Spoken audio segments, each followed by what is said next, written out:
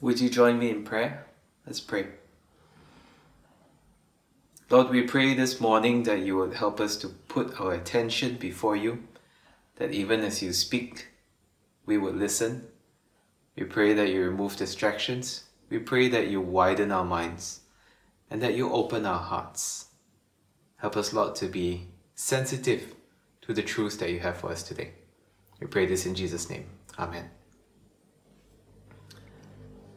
Now, in an age of social media profiles, you usually can find a page that has a short description about that person, right? And usually that this profile would be written by that person themselves to describe who they are.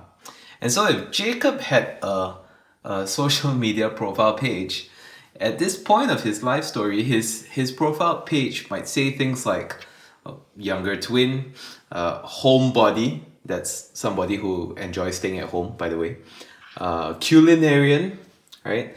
But in some social media platforms, sometimes people can also leave comments on your profile. And so, if Jacob had a social media platform where someone could leave a comment, maybe Esau, his twin brother, would leave a comment calling him heel grabber, right?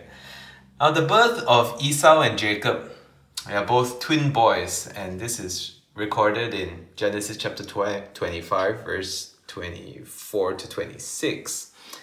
And their birth is recorded there. Esau was named Esau because he was a very hairy baby. And Esau means hairy, okay? And Jacob was named Jacob because he was holding on to his twin brother's heel as he was being born. And Jacob means heel grabber. And so this makes me wonder, if there are any people who are named Noisy because they are noisy criers when they're born.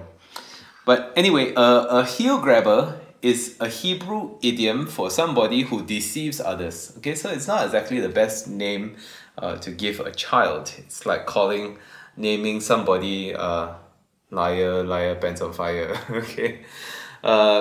Thankfully, Jacob does not have this name forever because he's later renamed as Israel in Genesis chapter 32. And the nation that was promised to Abram would be named after him, Israel. And that's why this story is part of Israel's origins, not just the nation, but also the person. And today we're looking at one of the more famous episodes in Jacob's heel-grabbing career. Because this isn't the only time that he deceives others. Oh no. Deception is very much who he is at this point. It's very much part of Jacob's character. But despite all that, he's still part of the origins of the people of God known as Israel. And so a big idea for today is that God fulfills his perfect purposes through imperfect people. Okay? God fulfills his perfect purposes through imperfect people.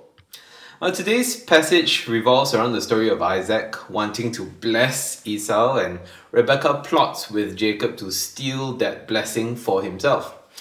Now, before we continue further, it will be helpful to know what this blessing is, all right, and why it's such a big deal to this family. So what's a blessing? Well, today a blessing can mean several things. It can mean wishing somebody well, right? Blessings to you. It can be a polite thing to say, right? It can be a sum of money given. It can even be an automatic response to somebody sneezing, right? When somebody sneezes, you say, bless you. By the way, just in case you're curious, one of the supposed origins of this practice of saying bless you when somebody sneezes comes from another pandemic during the 14th century known as the Black Death, the bubonic plague.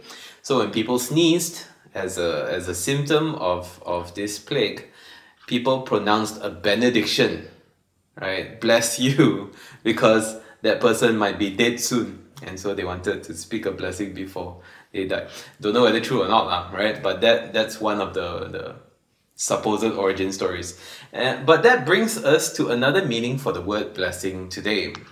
And that it can be a benediction. And a benediction basically means a good word, right? That we pronounce upon others, wanting God to fulfill that goodness in their lives. And so this last meaning of blessing is probably closest to what a blessing is. A blessing is a favorable situation or condition or an experience originating from God's action. Alright, so although blessings can be given by humans, really only God can make these blessings come true. Okay, so the humans can pronounce the blessings, but only God is the one who can do the actual favorable outcome for that person. And so in today's passage, although Isaac is pronouncing the blessing, God is the one who actually does the blessing. Right? Mankind doesn't have the power to manipulate God to produce favorable outcomes just because of the words that we say. That's another topic, like the effects of prayer, which we're not going to look into today. Right? But so God is the source of blessing, of producing outcomes that favor a certain individual. And so usually these are things that they will consider good. So like wealth, money, property, good health, children, success, legacy, and so on. But sometimes blessings are less obvious, like the blessing of accepting Jesus after experiencing tragedy and pain, or the blessings that come through raindrops, like we sang about on Easter. But in today's passage, the blessing that Isaac gives has more meaning than wishing God's favor upon somebody. Now in verse 2, Isaac says that he's an old man, he doesn't know the day of his death, right? So he is expecting to die soon. He's probably about 135, 137 years old at this point. He's almost blind. He's expecting to die very soon. He doesn't actually die for another 40 years, by the way, but he doesn't know that. He just feels so old, like he's going to die already. So the blessing that Isaac wants to give to Esau before he dies is an inheritance blessing. And so this is a bit like a last will and testament. Isaac, he's expecting to die soon, so he's putting his affairs in order. And this blessing is part of that. We don't know whether actual property or possessions were attached to this inheritance blessing, but there is some element of prophecy, okay? At least for the patriarchs like Isaac and Jacob, because the blessing that they pronounced would later come true, right? Either because God had revealed to them what would happen to their descendants, or because it was already consistent with his will, which we will look at later.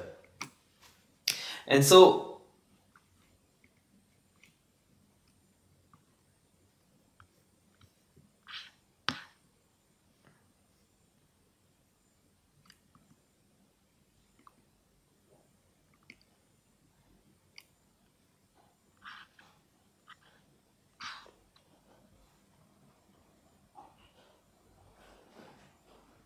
now, just to clarify, a blessing is not the same thing as a birthright.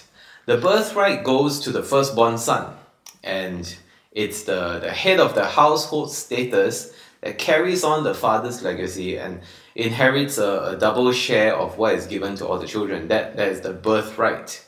And so both Esau and Jacob are twins, but Esau came out first, right? By a short period of time, maybe a few minutes. And that makes him the firstborn. So the birthright belongs to Esau. And what happens to it? Jacob buys Esau's birthright off him for a bowl of stew, right? This is the story that's recorded in Genesis chapter 25, verse 29 to 34. And Esau was being foolish, he was being impulsive by selling off his birthright for something like a bowl of stew. But Jacob was also taking advantage of his hunger, right? And he was being a heel grabber even then. So coming back to this inheritance blessing, whether it signified material blessings or prophetic blessings or even both, it was very significant to the whole family. Not just to the two sons wanting that blessing, but also to Isaac. Because he really meant it when he pronounced the blessing, and he couldn't just take it back and say, actually I said it to the wrong person, let me just say it again. No, it meant that much to him as he said it. And so, now that we have a better idea about this blessing, let's look at two perspectives of this whole episode. Okay, firstly, from the human perspective. At first glance, it seems like Isaac and Esau are the victims in this story. Right? After all, Rebecca and Jacob, they're trying to deceive an old blind man. But some things to consider. Firstly, when Rebecca was pregnant with Esau and Jacob, they jostled within her, and so that caused her to ask God, why is this happening? And God tells her, so this is his answer to her, to Rebecca in Genesis chapter 25, verse 23. The Lord said to her, 2 nations are in your womb, and 2 peoples from within you will be separated. One people will be stronger than the other, and the older will serve the younger. So here God himself is saying, the older will serve the younger. Would Rebecca have remained silent about this? Unlikely. She would probably have told Jacob, right? And that was probably the reason why he wanted Esau's birthright in the first place, because he thought it was his, right? That the older would serve the younger, and so he was just making that happen. It's likely that Rebecca would have also told Isaac as well, since it involves the son that she prefers, and so she would want Isaac to also favor him. But Isaac preferred Esau, and this was probably why he wanted to give Esau the inheritance blessing anyway, despite what God had told Rebecca. In fact, although this story involves Jacob and Esau, the main instigators in this story, the main ones who are moving the plot, are actually Isaac and Rebecca. They are the ones who set the events of the story in motion. And so what we have here is a case of 2 parents showing favoritism. Isaac wants his favorite son, Esau, to receive the inheritance blessing despite God's word to Rebecca. Rebecca wants her favorite son, Jacob, to receive it, and she masterminds a scheme to achieve that. Now, was Rebecca thinking about what God had said to her about the older serving the younger when she, that prophecy, when she cooked up this plan? Maybe she thought she was fulfilling God's word, but she definitely didn't go about it the right way. But surely she would have known how this story would have played out, that Esau would find out and this deception would drive the brothers apart. But maybe Rebecca was thinking about how God had also told her that 2 nations, 2 people from within you will be separated. And on top of that, there were probably some in-law conflicts as well, as Esau's wives were a source of grief to both Isaac and Rebecca. And maybe like Sarah, Rebecca wanted to make sure that side of the family doesn't have anything to do with the inheritance. So those are the parents. In the meantime, we have Jacob. And although this deception is Rebecca's idea, and she orders Jacob to commit the deception, she basically says, listen to me, obey me, right? This scheme is consistent with Jacob's character of being a deceiver. And he goes along with it anyway. And he's not just reluctantly going along with it, even though he has some doubts initially. As he goes along with it, and Isaac is asking him questions, suspecting probably something is off because his voice sounds like Jacob's voice. But Jacob even uses God's name in his deception, right? When Isaac asked his son in verse 20 how he managed to hunt an animal so quickly, Jacob replied, "The Lord your God gave me success." Very daring in his deceit. And so this Jacob is the one who would be the name of God's chosen nation, Israel. And this Jacob is the patriarch whom God uses to multiply Abraham's descendants. Compared to Jacob's parents and grandparents who struggled to have children, Jacob had 12 children, and they would become 12 tribes. And these 12 tribes would exponentially multiply in Egypt until by the time they leave Egypt in the Exodus, there are about 600,000 men, not including women and children. Right? So Jacob is the one who produces that, he is the beginnings of that huge multiplication. So let's take a step back. Let's look at this dysfunctional family, these imperfect people, the parents all the way down to the children. What can they teach us? First thing we can learn, of course, is don't follow their example. Don't model our family after theirs. Right, obviously, the consequence of this deception is that it split the family apart. Jacob fled from home. He lived in fear of his brother. And from what we know in the Bible, Jacob never saw his mother ever again. But other than that, one thing that I'm reminded of as I read this story is just how human they all are. Now, some people approach the Bible as a collection of legends and myths, things that aren't based in reality, and as a result, nothing to do with us. But I read today's passage and it sounds like something that you might find today in some family drama, not just on TV, but happening in some home, maybe even your own home or in a neighbor's home.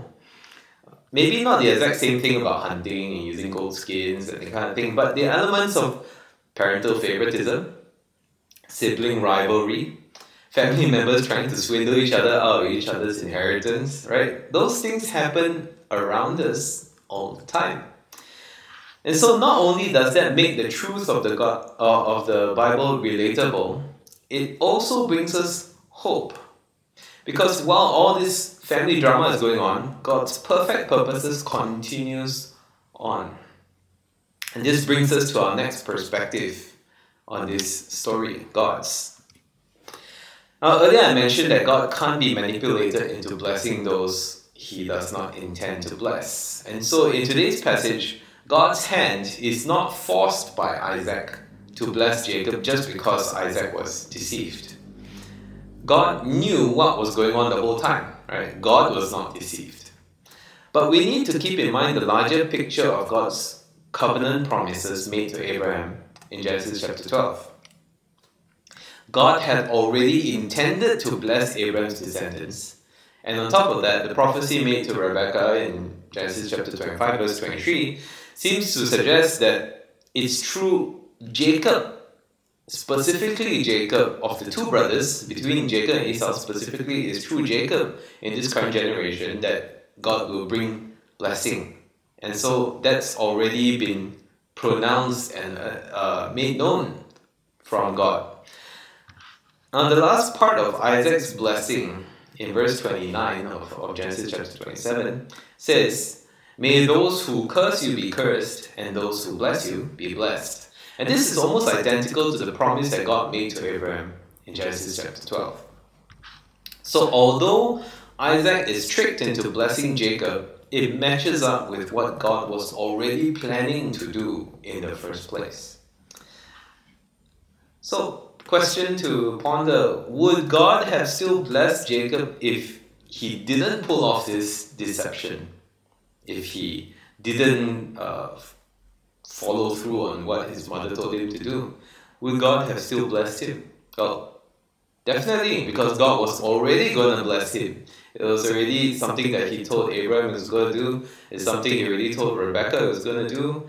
But God chose to allow his blessing to come about through this deceitful scheme of Rebekah and Jacob. What does this mean?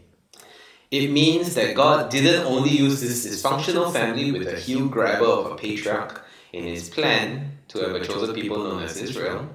He also used this underhanded method of deceit and trickery to accomplish his perfect purposes. And this is best summed up in the words of Jacob's own son to his brothers in Genesis chapter 50, verse 20, where Joseph tells his brothers, "You intended to harm me, but God intended it for good, to accomplish what is now being done, the saving of many lives. I need to be clear here, I'm not saying that the ends justify the means, that we should resort to dishonest methods just because God can bring good out of it.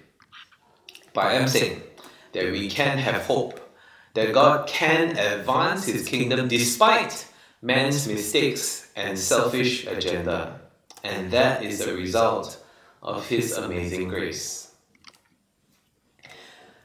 Now, we live in times currently that don't seem to be much cause for hope. We're living with a pandemic that doesn't seem to have a very clear end in sight.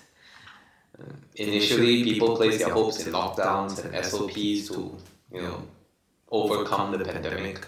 I remember how proud some people were about, Malaysia was able to contain the spread of the virus right, in the middle of last year. And then it got out of control. And so people turned their hope to vaccines. And then new, more infectious and deadlier variants emerged. And last I read, certain vaccines seem to be less effective against certain variants. Others are placing their hopes in travel and trust bubbles or herd immunity. But again, we just don't know what will happen. We don't know when this pandemic will end or morph into an endemic. And not just that, our government is also in the midst of political turmoil. And just as how many people place their hopes in some parties and coalitions or even a democratic process, we know what happened to those hopes last year. And so between the pandemic and our government, many people's livelihoods and hope for our nation's future are balanced between these two things. And so recently, hope seems to be fleeting.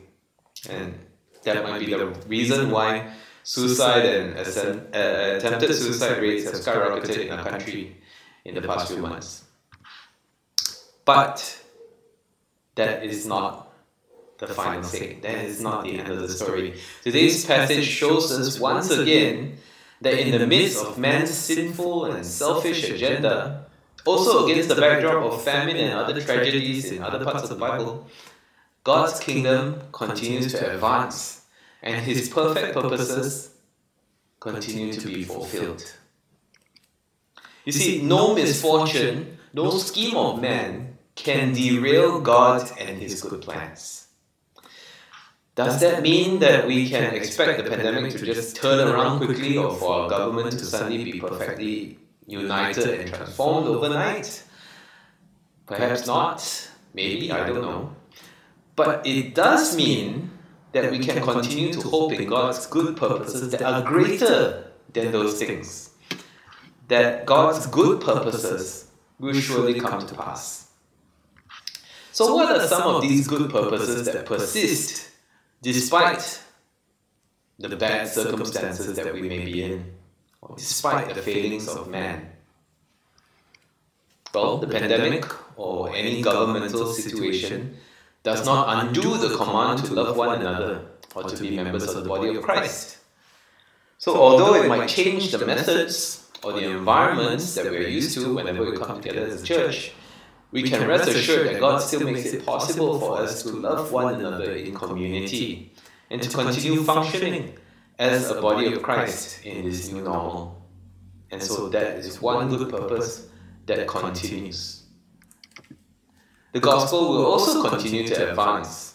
The call to make disciples is not undone by our circumstances. The Holy Spirit will continue to harvest the seeds of the gospel that are planted in the lives of those who don't know Christ. And people will continue to be saved despite the pandemic and how it's disrupted our churches. In fact, more people might even be saved because of the pandemic and how it has disrupted their lives. And the call to do good as evidence of our faith also remains another of God's good purposes. And out of all the things that make us disciples of Jesus Christ, this is one area that is given the most opportunity to be exercised in our present circumstances. Doing good, helping those in need. And one more thing I want to highlight about God's perfect purposes being fulfilled through an imperfect people. Jacob didn't remain a heel grabber. God eventually redeems his character. Not without difficulty, as we will see in the weeks to come, but Jacob eventually is transformed. He is renamed as Israel to symbolize the new identity that he has. It's as though his profile page is refreshed and the newer, better comments about his character end up burying the older, bad ones until they're out of sight. And so Jacob, this character, this person of Jacob brings us hope. Not only that God can bring about his good purposes despite our flaws and failings, but also hope that God can transform us and redeem the character flaws that we might feel are hopeless to try overcoming because we've just been struggling with them for so long. So even if we come from a dysfunctional family, or maybe it's our own character flaws that run deep, there is always hope of God's redeeming work through faith in Jesus and the power of the Holy Spirit. And so in conclusion, could God have used someone better than Jacob in his plans? Definitely, but he didn't. And so God's grace abounds all the more in spite of the sin that so trapped us. And so would you know that God's perfect purposes can be fulfilled through imperfect people? Would you be God's faithful disciple despite bad circumstances and the failing of man? And do hope in God and his good purposes alone. In the name of the Father, the Son, and the Holy Spirit. Amen. Some questions for us to ponder on. First, why do you think God chooses to act through flawed individuals like Jacob? Second question, have you ever witnessed God's good purposes fulfilled despite human failings? And if so, what was it? And last question, what is one practical thing that you can do to live out your hope in God's good purposes in this season of tribulation? And so as we ponder upon these things, I invite us to respond in song as we sing about God's amazing grace in our lives.